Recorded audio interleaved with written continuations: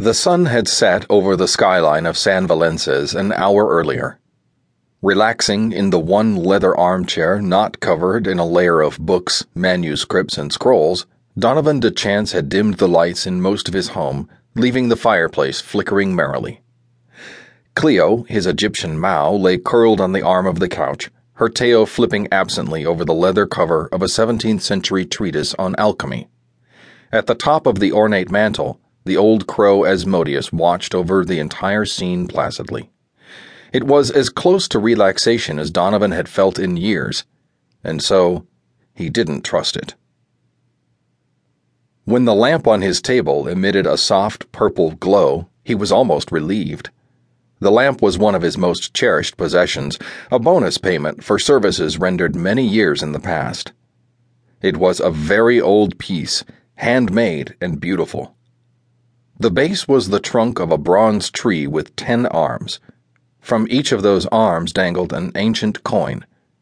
There was a heavy rod running up the center, and this was topped with a spiked finial that connected the slag glass shade to the base. The shade had 22 slats running through a subtle range of violets and purples. The end of each was embossed with a single letter from the Hebrew alphabet. As was true of most of the furnishings in his home, the lamp was more than it seemed. When someone approached his door or tried in some other way to breach the defenses and wards he'd set, it illuminated. The brighter the light, the more imminent the danger. The light this evening was deep and pure. He didn't know who was approaching, but they were not approaching in anger, and, as he was familiar with how the lamp reacted to those he was closest to, its warning was doubly interesting. There was something else as well, something more subtle and less familiar, but not threatening. "So, Cleo," Donovan said, "shall I meet our guest, or wait for them to announce their arrival?" Cleo glanced up and gave a soft meow, then laid her head back on her front paws and watched him. The cat, also his familiar, was another warning system that never failed him. He glanced up at Asmodeus, who glared back at him balefully. No reaction. With a shrug, he set aside the scroll he'd been translating, balancing it precariously atop a pile of large tomes filled with images, plates, and hieroglyphics from an ancient temple. He was preparing to scan them into his archive, and so they'd worked their way to the top of the pile.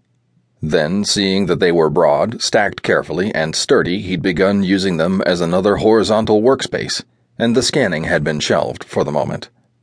A lot of other things needed to be shelved as well. He glanced around, shook his head, and turned toward the door. The warning system also gave him the opportunity to unbind the wards on the door. He did so slowly, letting his senses seep out through the cracks and up through the vents.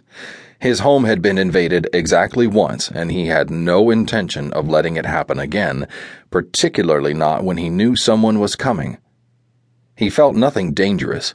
In fact, the tug that he felt warmed his veins slightly and brought a flush to his cheeks. He rested his hand on the doorframe just for a second, getting his senses under control.